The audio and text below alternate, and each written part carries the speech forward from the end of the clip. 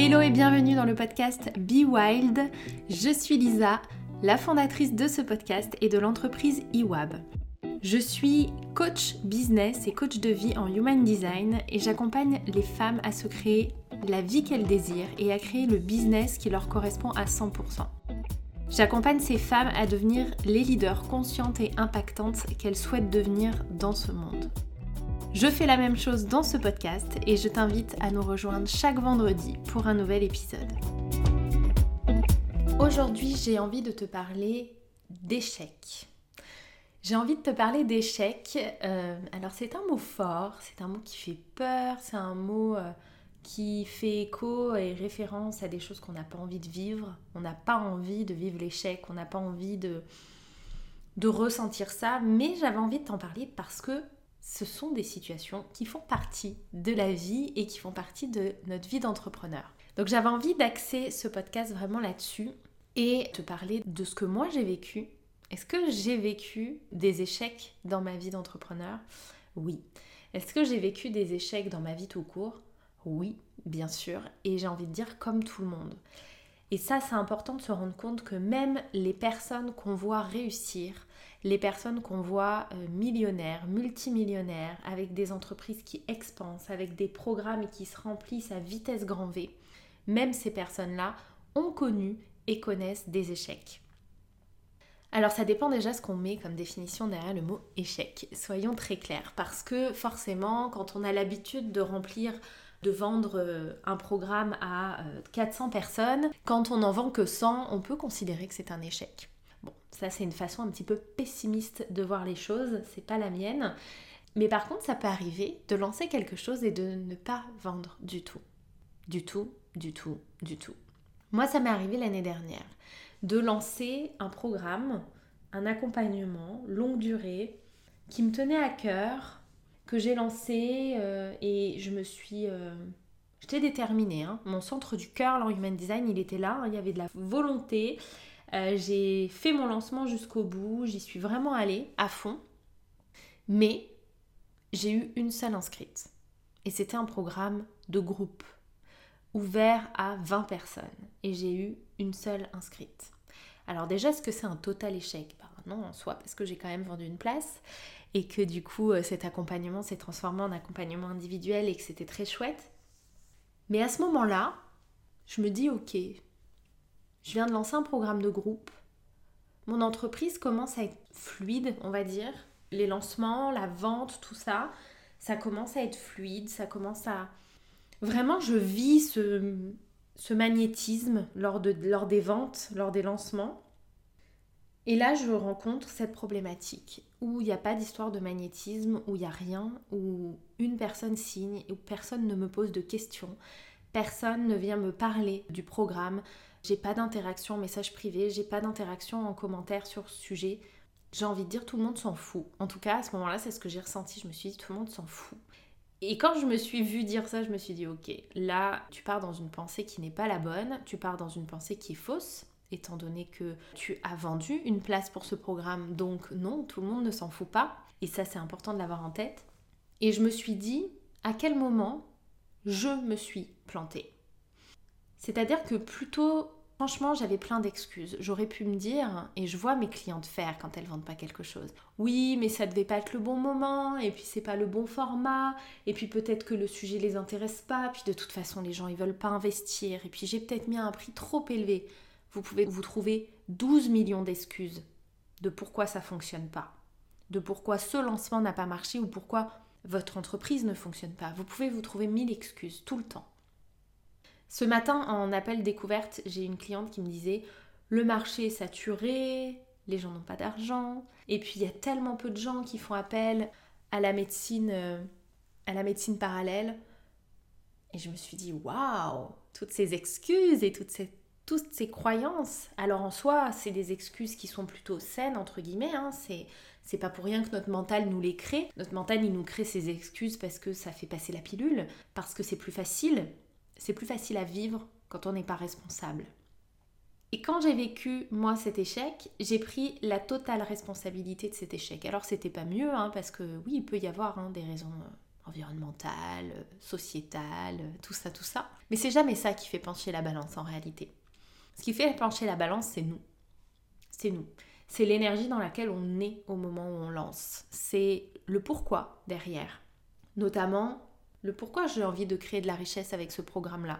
Sans parler du pourquoi le programme, pourquoi cette thématique, mais pourquoi j'ai envie de créer de la richesse pour mon entreprise avec ce programme-là. Tout ça, c'est souvent là que se trouve la clé du pourquoi. Pourquoi ça n'a pas marché.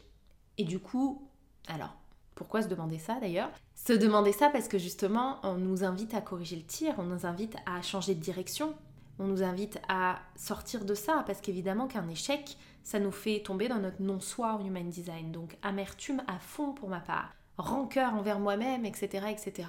Et rester dans ce non-soi, c'est juste tout sauf confortable.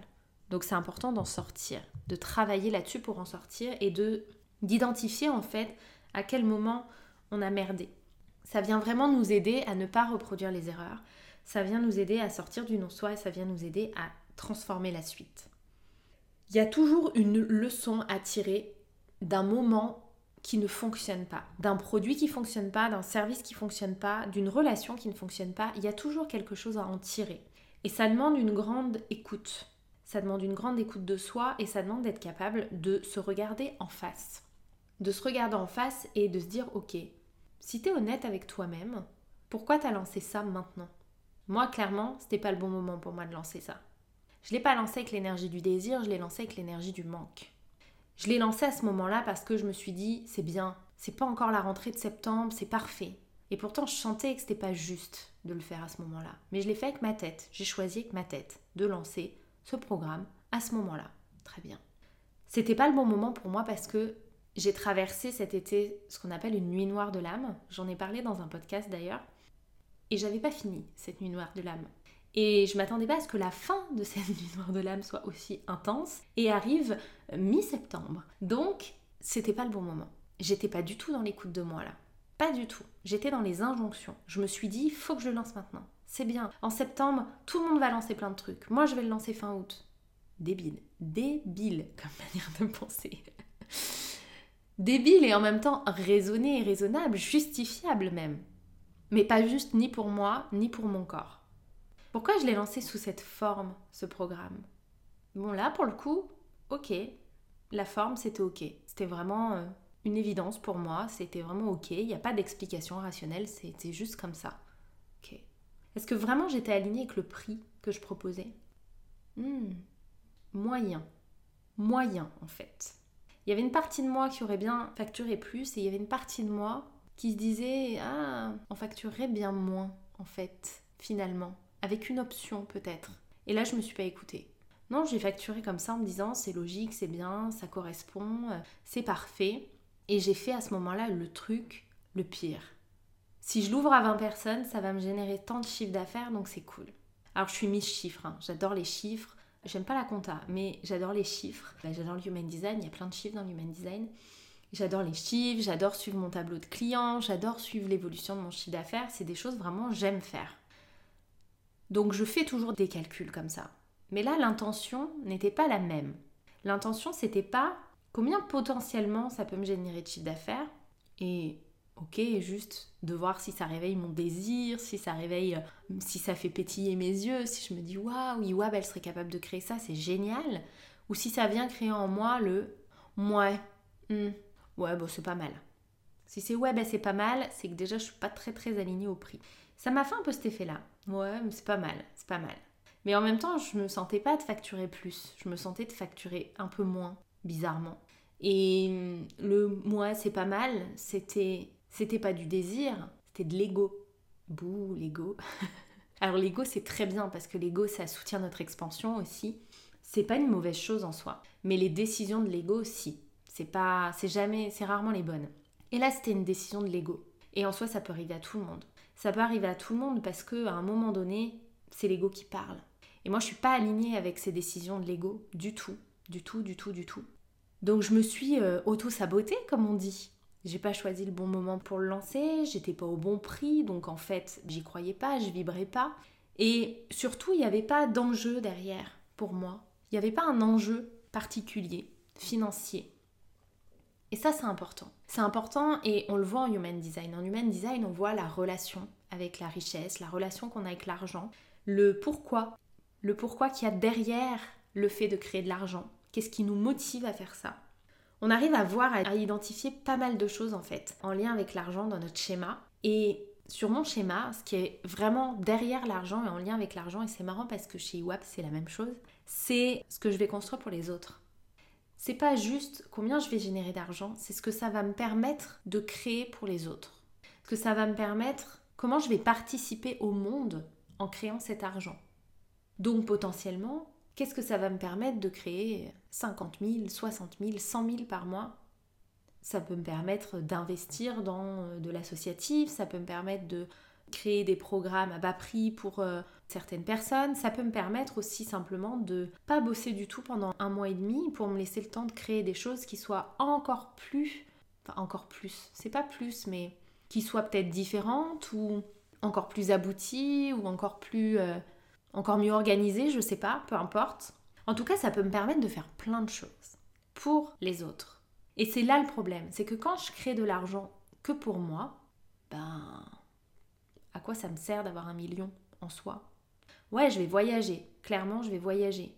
Mais moi j'aime voyager, alors je vais pas te dire j'aime pas les hôtels de luxe, tout ça, mais bon, ouais, j'aime voyager en Airbnb, j'aime vivre le pays. Et aller dans un hôtel 8 étoiles, j'exagère, c'est pas vivre le pays pour moi. Donc j'aime vivre le pays. Donc oui, je vais voyager, certes.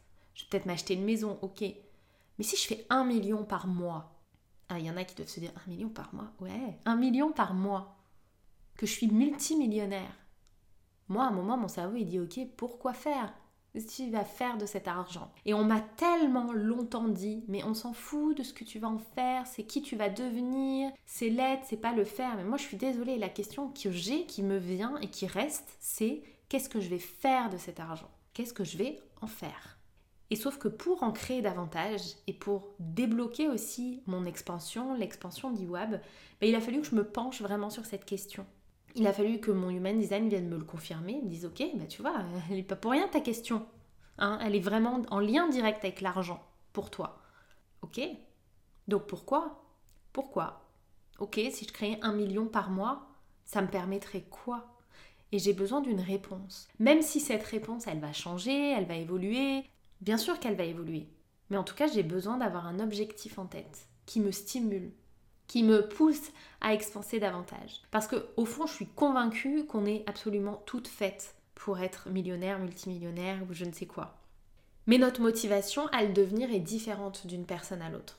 Notre gestion de la richesse, notre relation à la richesse est différente d'une personne à l'autre. Et ça, notre Human Design nous le montre. Il nous montre ce qui se passe. Il nous montre aussi des croyances, des conditionnements qu'on peut avoir et comment ils vont venir s'exprimer chez chacune d'entre nous. Alors bien sûr, il y a aussi la société, l'éducation, tout ça qui nous amène plein de croyances sur l'argent. Mais il y a aussi juste nous. Juste nous. On est venu avec des conditionnements. On s'en est créé plein, toutes seules comme des grandes. Et on est venu avec une relation à l'argent, on est venu avec un objectif avec l'argent, avec un pourquoi derrière l'argent. Et c'est tellement important, tellement important. Moi, ça m'a bouleversée de voir ça en fait. Parce que je me suis dit, ok, donc tout ce qu'on me répète là constamment de mais non, mais il n'y a pas de pourquoi, quoi en faire de l'argent, c'est pas quoi en faire la question. Si, en fait, pour moi, c'est ça la question. Et elle est importante pour moi, cette question. Bon, je me suis un peu éloignée du sujet, je me suis emballée. Mais ça a été une vraie question pour ce programme. Et je me suis rendu compte que j'avais pas de pourquoi. J'avais pas de pourquoi derrière l'objectif financier. Et j'aime me fixer des objectifs financiers. Moi, ça me stimule. Que je les atteigne ou que je les atteigne pas d'ailleurs. Mais vraiment, c'est stimulant pour moi. Ça me donne une direction. Donc, je me suis aperçue qu'il n'y avait pas de pourquoi derrière l'objectif financier. Je me suis aperçue que le lancement, il venait plus de la peur, du manque que de la joie et du désir. Je me suis aperçue que la durée, tout ça, ouais, ça avait été une évidence. Et ça l'est toujours, en fait. Maintenant, quand j'y pense, ça l'est toujours. Même si c'était un format long, c'était quand même ok. Même si mon énergie de projecteur et que même si j'ai l'habitude de faire des formats courts, parce que j'aime bien les formats courts, c'était plutôt ok. Puis il y avait cette idée de vendre ce programme de manière découpée. C'est-à-dire de proposer à la fois sur une longue durée et à la fois de pouvoir acheter chaque programme au mois. Parce que finalement, c'était des sujets distincts et j'aurais pu intégrer des personnes chaque mois. Et j'ai pas voulu. J'ai pas voulu faire ça parce que pour moi c'était un parcours et c'était important que ce soit un parcours. Et c'était tellement évident pour moi que ce soit un parcours que c'était impossible pour moi de le découper. Mais je voyais plein d'autres coachs proposer des programmes chaque mois, etc., etc. Je me suis comparée. Ah, je vous dis, cet été, j'ai tout fait. La nuit noire de l'âme, c'est ça. Hein. C'est une perte de sens totale de ce qu'on fait, une perte de repères. Et c'est aller traverser ces parts d'ombre. Et bien je vous dis que je les ai visités, les parts d'ombre. Donc la comparaison, ça fait partie des zones de vulnérabilité qui habitent le projecteur. Ça fait partie aussi des zones qui peuvent habiter le profil 1. Et moi j'ai un 1 dans mon profil. Donc bon, c'était pas une surprise en soi de le traverser. Mais là ça faisait beaucoup pour le même programme. Vous voyez, pour le même service, ça faisait quand même beaucoup. Pour le même lancement, ça faisait quand même un peu beaucoup. Mais ça fait partie du projecteur et ça fait partie de la ligne 1. Après, je suis passée dans l'espèce de contrôle. Et le contrôle, ça fait partie de la ligne 5. Je vous le dis, je les ai visités, ces parts d'ombre, les unes après les autres. J'ai visité mon ego, qui est le centre du cœur en Human Design et qui est le centre qui m'a demandé le plus de travail pour l'aimer, l'accepter et mieux le comprendre. Je suis passée d'un ego très présent à une estime de moi très basse. Et l'inverse, et j'ai navigué entre les deux extrêmes et j'ai mis du temps à trouver l'équilibre dans ce centre. Puis j'ai traversé cette comparaison du projecteur. Après avoir traversé cette énergie du projecteur, cet été fut intense. Et là, j'arrivais à la fin du cycle, vraiment, parce que je crois que j'ai commencé mon lancement un truc du genre le 26 août. Et 10 jours après, je vivais la fin du cycle. Et je savais que je vivais la fin du cycle. Vraiment, la semaine d'après, je crois. Je vivais la fin du cycle, je vivais vraiment la dernière crise émotionnelle où j'ai lâché énormément de choses et où j'ai libéré et déblayé énormément de choses. Où d'ailleurs, j'ai fait appel à ma copine Sabrina pour un soin SOS. Je lui ai lancé en lui disant « J'ai tellement mal au corps, j'avais de la fièvre. » C'était en plein portail énergétique. En plus, j'avais de la fièvre, j'avais des courbatures, j'étais pas bien et je sentais que c'était pas physique, c'était vraiment énergétique. Et elle est venue me libérer le corps de tout ça. Et elle m'a dit qu'effectivement, j'avais visité beaucoup de parts et libéré énormément de choses, mais que c'était resté bien accroché à mon dos. Donc on a travaillé là-dessus et ça n'a pas été confortable. Hein. Sincèrement, c'était pas confortable. Donc vous imaginez bien qu'être en plein lancement à ce moment-là, c'est pas l'idéal, quoi. Vous savez plus qui vous êtes, vous savez plus pourquoi vous faites ça, vous savez plus pourquoi vous voulez créer de la richesse. Vous avez une perte de sens totale, vous êtes en plein fouillis de questionnements. Et moi, l'air de rien, je décide de faire un lancement. Au top. Donc oui, j'aurais pu me cacher derrière c'était un programme trop long, c'était trop cher. Oh, les gens étaient en vacances encore, c'était fin août. De toute façon, les gens n'ont pas d'argent, ils n'investissent pas. Ce n'est pas un programme business, donc les gens n'investissent pas, blablabla, blablabla. J'aurais pu me trouver 1001 excuses. Sauf que j'ai vraiment choisi de me regarder en face et j'ai vraiment choisi de regarder dans quelle énergie je l'avais fait. Tout ce que je viens de vous dire, je l'ai constaté, je l'ai vu et je me suis dit ok, bah t'as foiré. Et ça peut nous arriver à toutes et ça arrive à plein de monde. Ça arrive. J'ai eu des discussions passionnantes avec ma coach Mélanie Anne-Leyer en séance où elle me racontait, elle, ce qu'elle avait traversé parfois, les pensées qui lui venaient, alors qu'aujourd'hui, elle a une entreprise qui a fait une année à 8 chiffres, quoi. 10 millions. Elle passe par les mêmes questionnements et par les mêmes réflexions. Et elle aussi, quand elle remplit ses programmes un peu moins vite, il y a des croyances qui débarquent, elle se pose des questions, bref. Ça peut vraiment nous arriver à toutes, et ça peut nous arriver à toutes, de ne pas être dans la bonne énergie, de ne pas nous écouter, de nous fourvoyer et de s'embarquer dans un truc qui n'est pas ok, qui ne vibre pas la bonne énergie, qui n'est pas aligné à qui on est, qui ne respecte pas notre human design. Ça peut sincèrement nous arriver à toutes. Et à la fois c'est ok, et à la fois ça demande à être corrigé, j'ai envie de dire. Donc j'avais vraiment envie de te parler d'échec, parce que j'aimerais qu'on le désacralise un peu, qu'on le dédramatise, c'est plus exactement ça. Et qu'en fait on soit ok avec, parce qu'on en tire toujours des leçons. Bon, un échec n'est pas toujours aussi violent que ce que j'ai vécu, hein. Encore une fois, moi je l'ai vécu de manière un peu violente, mais c'est pas l'échec en soi que j'ai vécu, parce qu'en fait j'ai été très ok avec le fait que ça fonctionne pas. Je l'ai senti très vite qu'en fait ça allait pas fonctionner, mais j'ai été déterminée, hein, la volonté, j'y suis allée jusqu'au bout. Mais j'étais finalement ok, parce que je me suis dit, bon ben voilà, ça ne devait pas se faire et c'est ok. Maintenant j'analyse ce que j'ai mal fait entre guillemets, et le fait de voir tous les dysfonctionnements qu'il y avait eu, les histoires que je m'étais racontées pour me convaincre que c'était vraiment bien ça qu'il fallait que je fasse, ça m'a permis d'avancer, ça m'a permis de me réaligner, ça m'a permis d'être beaucoup plus ok avec le type de lancement qui m'allait, parce que c'était la première fois que je faisais un lancement qui était sur la longueur, on va dire. Donc déjà, je me suis aperçue que ça ne me correspondait pas du tout. Et du coup, ça m'a vraiment aidée à mieux comprendre mon fonctionnement, à affiner ma stratégie et à me réaligner, parce que vraiment, je me suis dit, mais attends, mais d'habitude, tu fais pas ça, t'écoutes ton intuition, t'es totalement ok avec ton splénique et tout. Je me suis un peu dit, qu'est-ce que c'est ce bordel ? Comment c'est possible que, vous savez le truc, que j'en sois encore là ? Non, c'est pas ce que je me suis dit, parce qu'on évolue et on passe par des phases comme ça, et c'est important de passer par des phases de réalignement. C'est des next steps, c'est tout, on passe au next level. Et pourquoi je te parle de ça aussi ? Parce que le mois de septembre a été un mois, je crois, je veux pas dire de bêtises, mais il me semble que ça a été un mois où j'ai fait 8 000 €. C'est ça, c'est un mois où j'avais fait 8 000 € alors que ça faisait des mois, ça faisait quasiment un an que j'avais pas fait un mois en dessous de 10 000. Et donc c'est un mois où je fais 8 000.